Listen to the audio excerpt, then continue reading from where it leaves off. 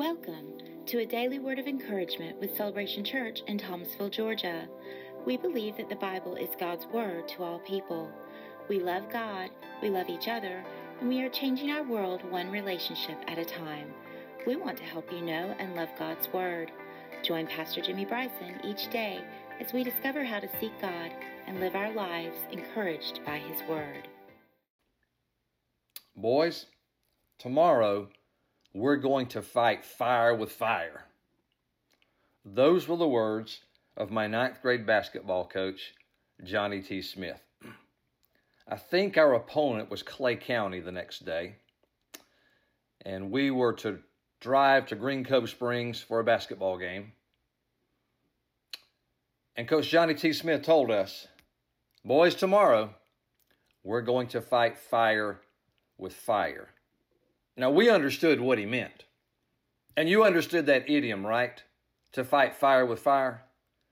It means basically to retaliate with the same methods that have come against you. It means to use the same methods against your opponents that they use against you. And Green Cove Springs was known for running and gunning. And we were known for running and gunning. And so Coach Johnny T. Smith said, we're going to fight fire with fire. They run and gun, we're going to take it to them and we're going to run and gun. Guess what we did? We ran them out of the gym. Well, we didn't. I only got a couple minutes of playing time. My boys ran them out of the gym, and I got in for a couple minutes and had a couple turnovers. Fight fire with fire. You've heard that idiom many times in our culture, and you've probably said it a time or two. Think about that, fight fire with fire. I've taken a couple days and this week, and we've looked at Psalm 27, and we have not denied the reality of fear, but we are saying fear is not going to defeat us. And David laid out a plan, I believe, in Psalm 27 for his own life that allowed him to live in victory over fear. So I want to use that thought, fight fire with fire, and this morning I want you to listen very carefully. The way you fight fear is with fear. You fight fear with fear. We defeat fear with fear. I was reading early one morning a couple of weeks ago here at my house. I was planning to do a Bible study that Wednesday night from Psalm 27. And in my study, I really didn't get past Psalm 27, verse 1, the first part of verse 1, where David said, "The Lord is my light and my salvation. Whom shall I fear? The Lord is the strength of my life. Of whom shall I be afraid?" And so I went to myself, well, that sounds crazy. He says, whom will I fear and whom will I be afraid? Why didn't he just say it one time? Why did he have to say it twice? I know sometimes things are repeated in Scripture for emphasis, for importance, to make a point. And so I went to Old Faithful BlueLetterBible.org and began to study out the word fear. The Lord is my light and my salvation. Whom shall I fear? Whom shall I fear? And the word fear is not the word in English that we would call like a phobia or dread, or in plain English to be afraid of something. The word fear is the word that's used in the Old Testament for reverence of God. It's used for the fear of the Lord, to revere God, to have an awesome respect for God. And I'm convinced that's what David was saying. Watch this. The Lord is my light, my guidance, and my salvation, my deliverer, my helper, the one that's delivered me. Whom shall I fear? I believe he's saying, of whom shall I be in awe? Of whom shall I revere? The Bible says that the fear of the Lord is the beginning of wisdom. Listen, the fear of the Lord is the beginning of wisdom. You should take some time on your own journey and study the fear of the Lord, or the fear of God. Isaiah experienced the fear of God in the temple when he went in and worshiped in the year that King Uzziah died. And he saw the seraphim high and lifted up, and they were crying, "Holy, holy, holy." And in the midst of the presence of God, Isaiah said, "Woe is me, I am undone.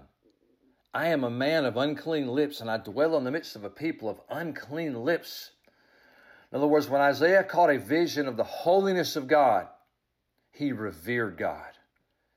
He actually fell in awe of God. One time Jesus was walking by, and Simon Peter fell down and said, "Depart from me, for I am a sinful man." That's the fear of God, the fear of the Lord. Not to be afraid, like in the English we think, I'm afraid of, I have a phobia of. It's a healthy fear, an awesome respect, a reverence for. So watch this. Here's what David was saying.